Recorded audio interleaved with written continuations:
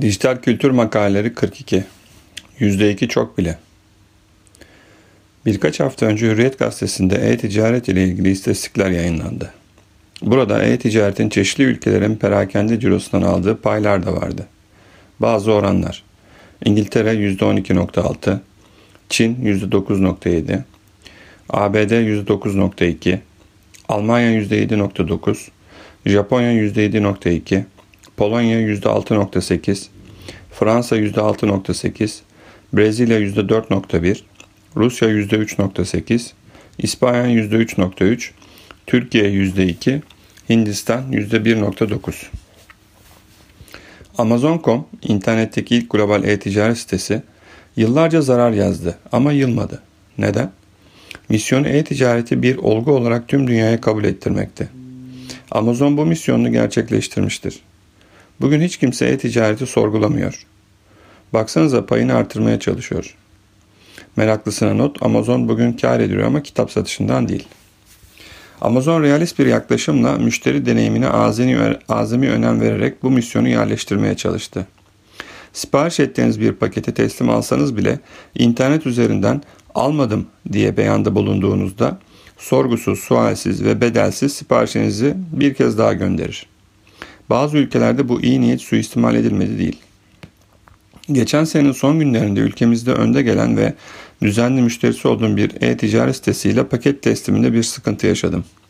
Teslim aldığım paketin içinden çıkan irsaliyede istediğim kitapların adı vardı, ancak paketin içinden başka kitaplar çıktı. Konu ıskalanacak, göz ardı edilecek cinsten değildi. Sitenin çağrı merkezini arayıp durumu bildirdim.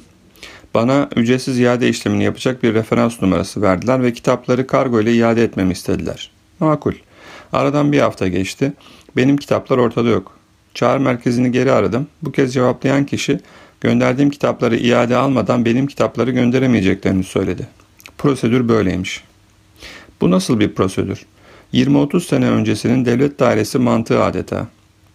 Kamu bir hata yaptığında onu düzeltme sorumluluğu vatandaşındır. Yani burada da benzer bir durum söz konusu. Paketin içinden çıkan irsaledeki kitap listesi paketten çıkan kitaplarla aynı olsa problemin kargo firması ile ilgili olabileceğini düşünülebilir. Belli ki kitapları paketleyen kişi kitaplarla irsaliyeleri karıştırdı. Şu an Türkiye'nin bir başka yerinde benim kitaplarımı teslim almış ve büyük bir olasılıkla aynı dertten müzdarip bir başka e-ticaret mağduru var. Bu ızdırapları, mağduriyetleri gidermek için artık devlet dairelerinden bile temizlenen iş mantığına mı başvuracağız? E-ticaretin perakende cirosundan aldığı %2'lik payı bu mentalite ile mi artıracağız? Çok zor.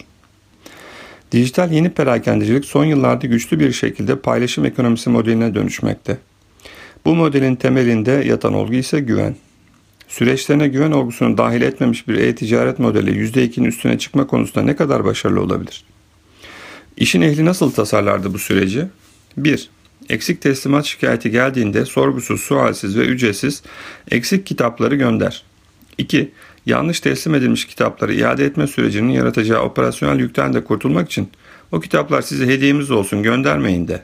Müşteriye favör yap. Çünkü senin hatanı düzeltiyor. 3. Yanlış gönderilmiş kitapların adını alarak onun asıl sahibine, canı sıkılan öteki müşterine ulaşmaya ve durumu anlatmaya çalış.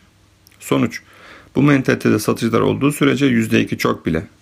Meraklısına not: sipariş üzerinden 20 takvim günü geçti, kitaplar henüz gelmedi.